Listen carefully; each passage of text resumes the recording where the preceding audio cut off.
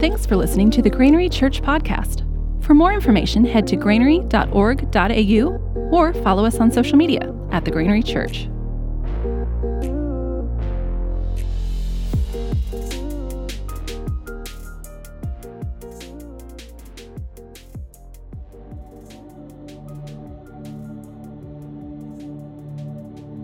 Since 2008, the Granary Church has partnered with the Anglican Diocese of Southwest Uganda in establishing and developing the Muko Health and Maternity Clinic. This clinic provides free and subsidised medical care and services to impoverished communities in the area and is fully funded by the generous giving of Granary Church members.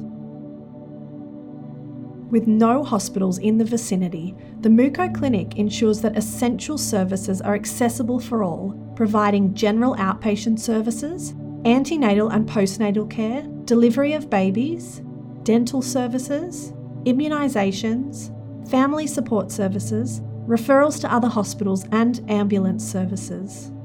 One thing we know for certain is that in this world there is so much uncertainty. But we have the opportunity to provide certainty for the people of Muko and those in surrounding villages. Certainty that they can deliver babies safely at any time of the day or night. Certainty that if they get sick, they can receive local medical care or transport to a larger hospital that can provide for their needs. Certainty that they can receive health education that will empower them to make good choices for their family. Empowerment of people and communities is the way of the future, and it's also the way to ensure sustainability in our partnership with the people of Muko. Supporting community-driven leadership means empowering the local communities through access to education and resources, allowing them to take control of their future and make positive choices that will build their better future.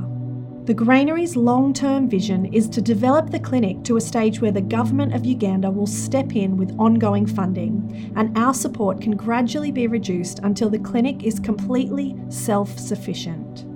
This is not a distant project that we fund through a third party.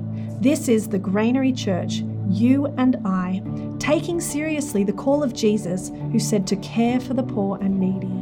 For over 13 years, we have done this by forming and maintaining a direct partnership with the community in Muko, Uganda. And this year, we are aiming to raise $60,000, which will cover 2 years of funding for staff wages, medicine and equipment, ongoing building maintenance, and other expenses of the Muko Clinic. Breaking this down together, this $60,000 target becomes much more achievable. Would you consider sponsoring a midwife salary for 1 month at $160? Or maybe you could commit to paying a full year's wage for the nursing assistant for $1,300. Even just $640 can supply the entire clinic with the medicine it requires for a whole month. Thank you, Church, for all you have done in helping the Muko Clinic serve thousands upon thousands of people over the last 13 years. And thank you again for all you will do in these coming weeks to financially support this incredible ministry. God has continually blessed the people of Muko through the gifts of our church, and we know He will do great things again in that place, as together we give to support the life-changing medical care of the Muko Health and Maternity Clinic.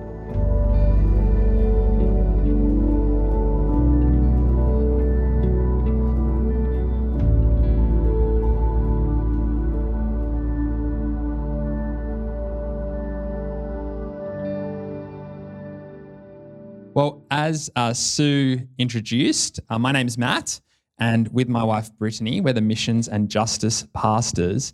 And Brittany is not here because she's actually out at the Maitland service preaching and giving this sermon a message this morning, and she'll be also giving it in the evening.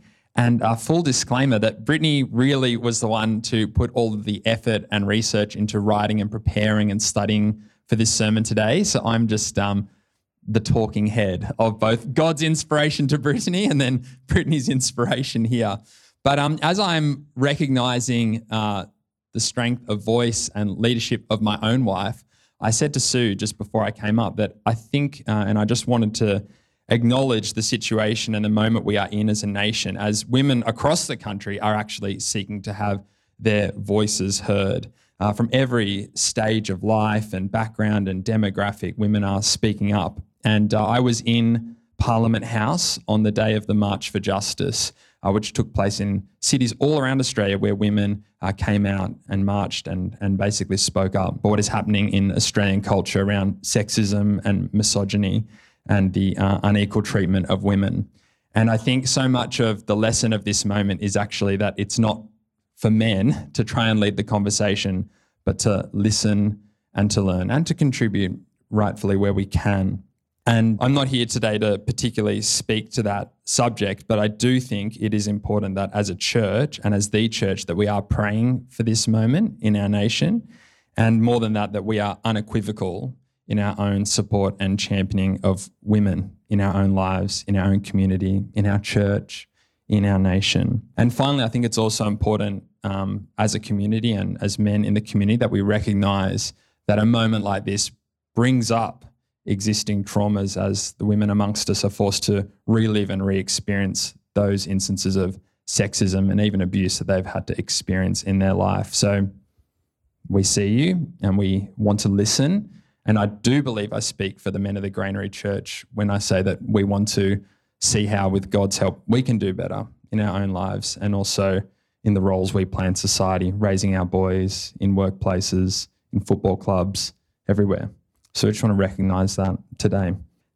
But today we are going to be continuing our theme of loving extravagantly. Even as we speak about missions and justice and the Muko project, we are talking about this theme of loving extravagantly, which fits into the journey we are on as a church this year.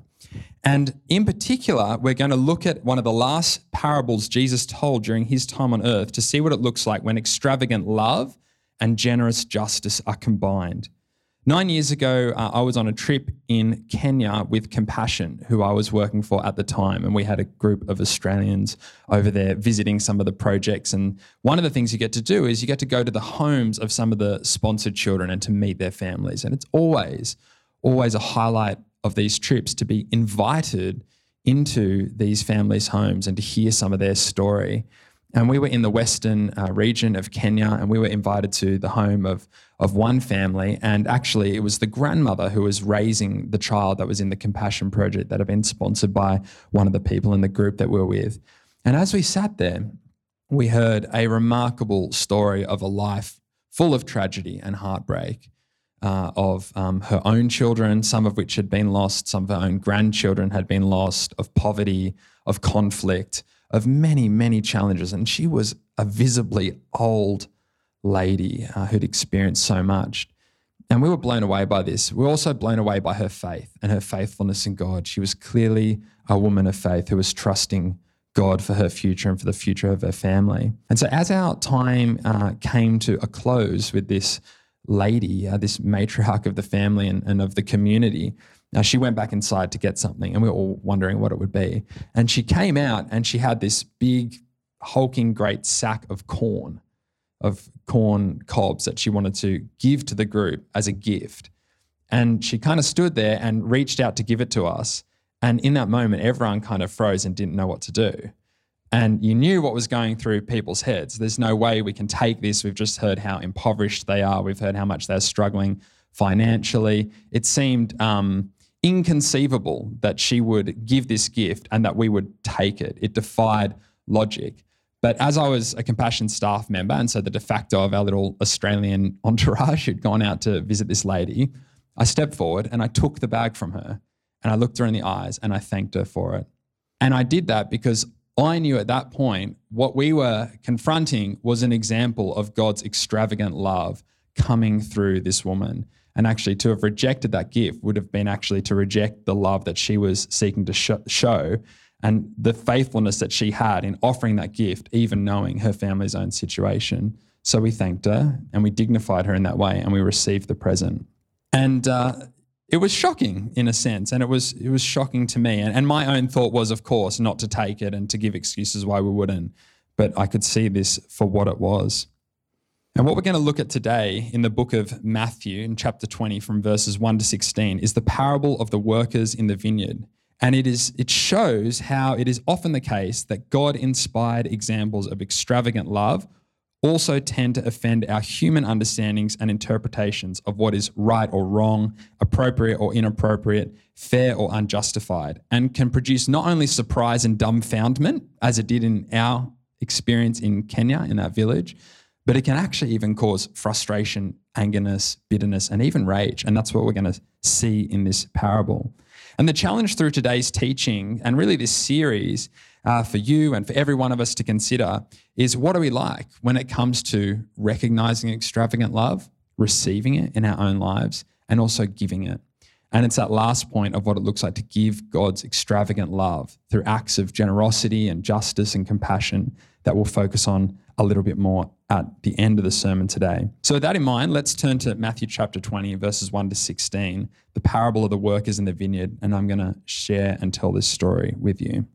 For the kingdom of heaven is like a landowner who went out early in the morning to hire workers for his vineyard. He agreed to pay them a denarius for the day and sent them into his vineyard. About 9 a.m, he went out and saw others standing in the marketplace doing nothing. He told them, "You also go and work in my vineyard, and I will pay you whatever is right." So they went. He went out again about noon and about 3 p.m. and did the same thing. About 5 p.m, he went out and found still others standing around. He asked them, "Why have you been standing here all day long doing nothing?" "Because no one has hired us," they answered. He said to them, "You also go and work in my vineyard." When the evening came, the owner of the vineyard said to his foreman, "Call the workers and pay them their wages, beginning with the last ones hired and going on to the first." The workers who were hired about 5 p.m. came and each received a denarius. So when those who came who were hired first, they expected to receive more. But each one of them also received a denarius. And a denarius or a denarius, I'm definitely pronouncing it wrong. It was usually the daily wage of a laborer in those times and paid for a full day's work. So when these laborers who'd been working all day received the same amount as those who'd come at the end of the day, they began to grumble against the landowner. "These who were hired last worked only 1 hour," they said, "and you have made them equal to us who have borne the burden of the work and the heat of the day." But he answered one of them, "I am not being unfair to you, friend. Didn't you agree to work for a denarius? Take your pay and go.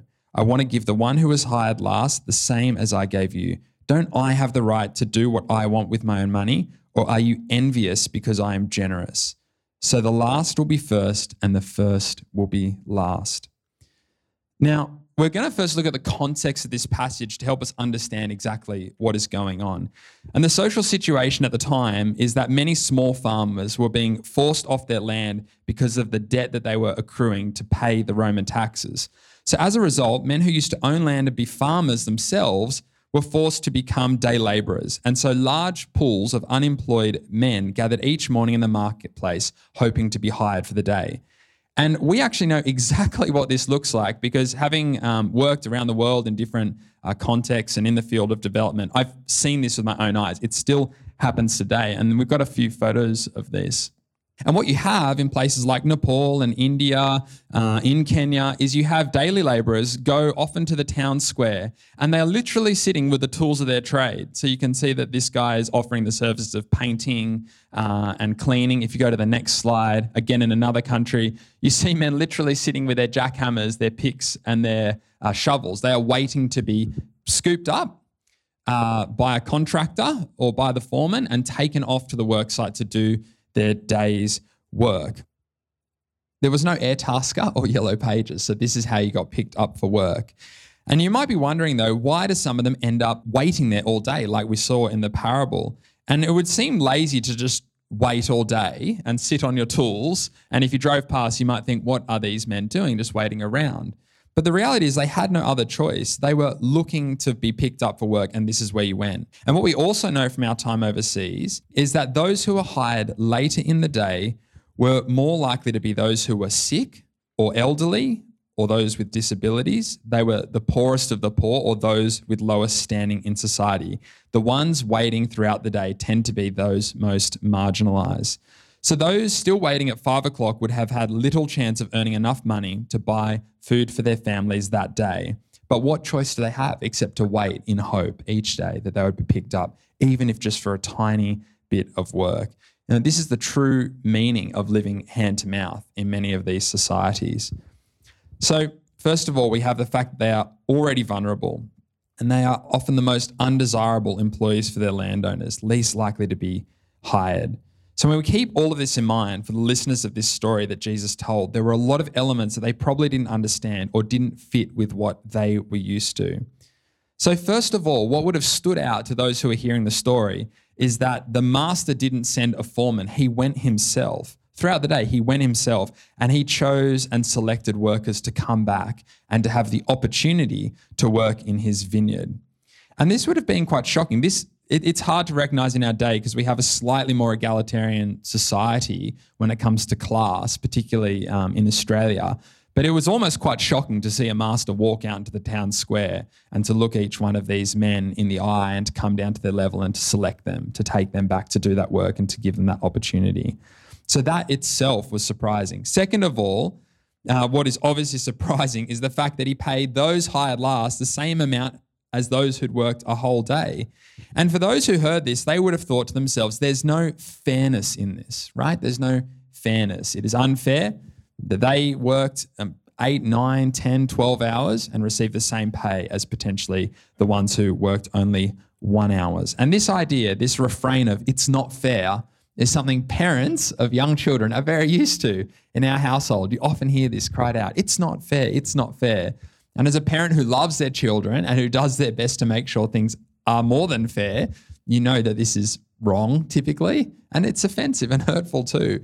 But these workers were crying out, it's not fair. It offended their sense of fairness. But the point is this, the landowner is being just. He's paying everyone what he committed to paying them. He hasn't lied. He hasn't been dishonest in any way. But his generosity exceeds their sense of fairness.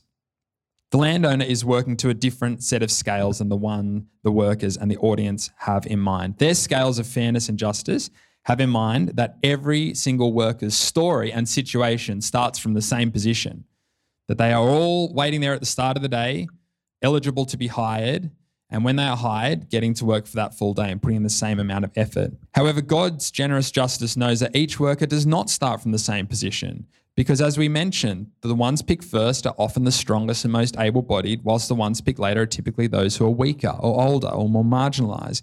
Perhaps they carry a disability, or perhaps they were late to the square because they were taking care of a child sick at home or who was unable to go out for the day. So God's generous justice is not about fairness in the black and white sense we so often conceive of it. It instead seeks to take in the whole picture and looks to bless and restore and redeem each individual according to God's gracious love, not our sense of fairness and what is right or wrong. And if we could only see this and embrace it for what it is as a society, and then become co-workers in this kind of generous, restorative justice in our world, the poor and vulnerable would be uplifted, and society itself would be made more whole and better functioning. But instead, the landowner's generosity so disrupted the workers' understanding of fairness, it actually causes them to question his goodness. They grumble, they complain. And if we're honest with ourselves, how often do we do that? Grumble and complain as we compare our lot in life or what we've received to those of others. Tim Costello, who I work with, who was the CEO of World Vision, says, we are so good and we so often compare upwards of ourselves. Rarely do we ever compare down to what others are experiencing in life and to the hardships others have to face. It's not to say God doesn't care about your challenges, but we do need to keep things in perspective. And finally, the landowner takes another step which defies the expectations of this audience again, in that those who were hired last were paid before those who worked all day. So they were actually waiting and kept around longer to receive their wage. He is really focusing in on those who came last. And what the listeners of the story are meant to take away from this is the sentence that the verse that comes before this parable and the one that it finishes with, that in God's kingdom, the first will be last and the last will be first. How do we make sense of what Jesus is doing here and what he's getting at? And we need to keep in mind that this story in the Bible falls right before Jesus hops on the donkey, travels to Jerusalem, is oppressed by the religious elite and ultimately killed by them.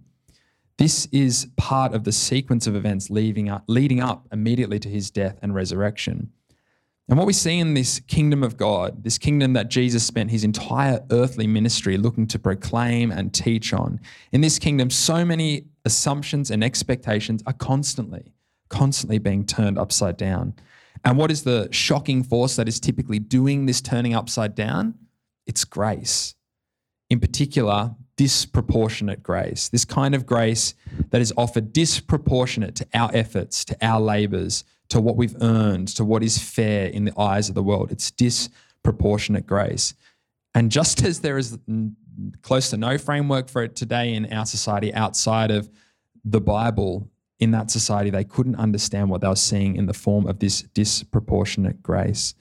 The justice that was expected from a wealthy landowner was outdone by extravagant love and generosity. And it was a generosity that was undeserved and unearned, but it was based on a foundation of grace. And that is the kind of grace that can only be found in Jesus. So we see in this parable, extravagant love, generous justice, disproportionate grace. And it offends so many. Christian scholar R.T. France says, Jesus will often offend our sense of justice, which begs the question, what do we do with that offense? How do we process it? And we have to understand that as people who are engaging in the kingdom of God, we should expect that it will only be natural that our sense and understanding of justice will be challenged, both in how we experience it and how we are called to give it to others. Jesus wasn't telling this story purely for a religious teaching moment. If you look at it in the context of his journey to the cross, he was preparing his disciples to live a similar life, to act in a similar way. He knew his opportunities to teach were dwindling and becoming fewer and fewer as the days go on. And so it is incredibly insightful that he chooses this as one of his last recorded parables to teach this story of extravagant love, generous justice, and disproportionate grace. He was inviting and encouraging the disciples to do the same when he would be gone. Tim Keller says this, justice is not just a responsive activity warranted by transgressions of the law. It's an initiated and forward-leaning activity.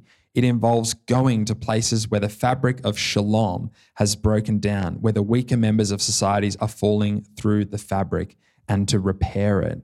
It involves a forward-leaning, a going towards, a restitching of the shalom, which is God's vision for wholeness, completeness, restoration in this world.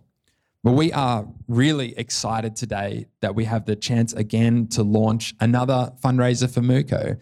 As you heard Brittany say in the video, the vision is for sustainability and to partner with the church there in Muko so that they are empowered and able to take this work forward on their own. But there is a gap between that future day and the reality of where they are at now. And in that gap, we get to partner with them and support them. We'll always partner with them in prayer and relationship, but right now they need us to partner with them in terms of their finances as well so they can get on that track to that sustainable future, which together the doctors and nurses there and the community leaders are really working with Britt and this church on.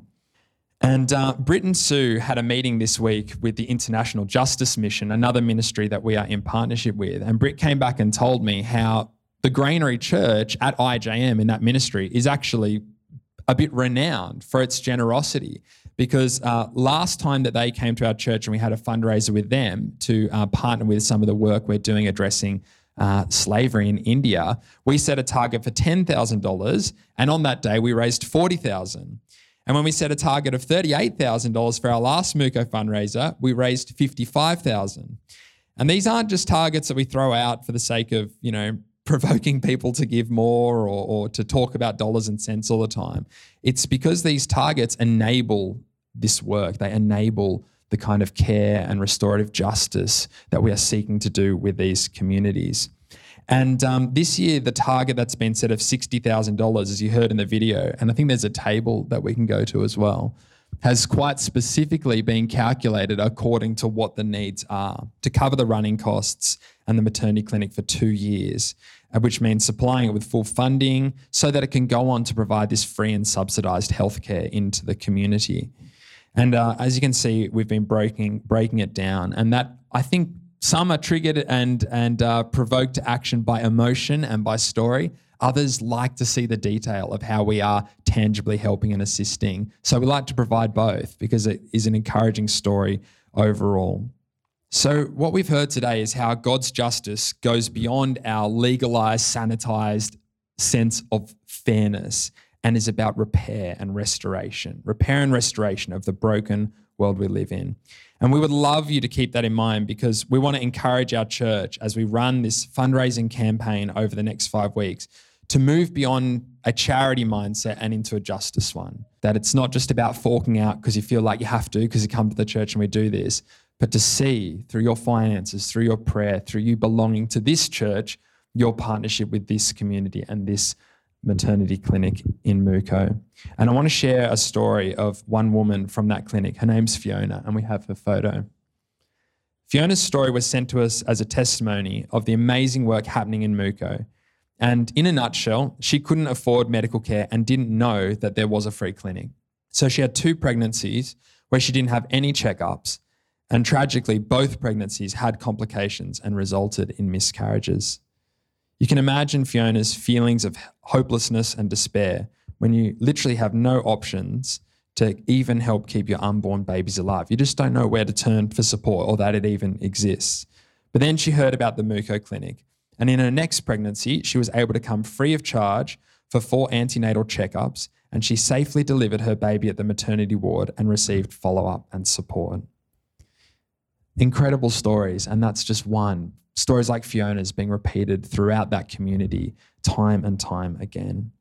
This is what it means to be the hands and feet of Jesus, to not just understand that there are parables like the one we read in the Bible, to not just read them and think, oh, there's some interesting parts of that, but to see it as instructive to our own lives and to realize that Jesus, through his sacrifice for us, through his bringing of redemptive grace into our lives, through his showing of extravagant love, through his sending of the Holy Spirit, empowers us to do similar in our world today. So with that, I'm going to pray, and the band is going to come back up, and we're not going to launch immediately into singing. We're just going to reflect on that for a moment. And there are cards on your chairs or on the tables nearby you, on a chair near you, that talks about how you can give to this project financially. And so it's not a decision you have to make today. We're going to be talking and sharing about this project over the coming weeks, but just spend some time today in the context of what we've heard, in the context of Jesus' words to us in this parable, thinking about God's call to extravagant life and generous justice in your own lives. I'm going to pray. God, we just thank you that you love us and that you care for us, and that your demonstration of extravagant love in this world far, far exceeds what our own human minds are able to comprehend, understand, and appreciate. Father God, we are so grateful that there is a form of such love in this world. It's the love that animates us. It was the love that we are created with. It's the love that we are envisaged for, and it's the love that we are called to give.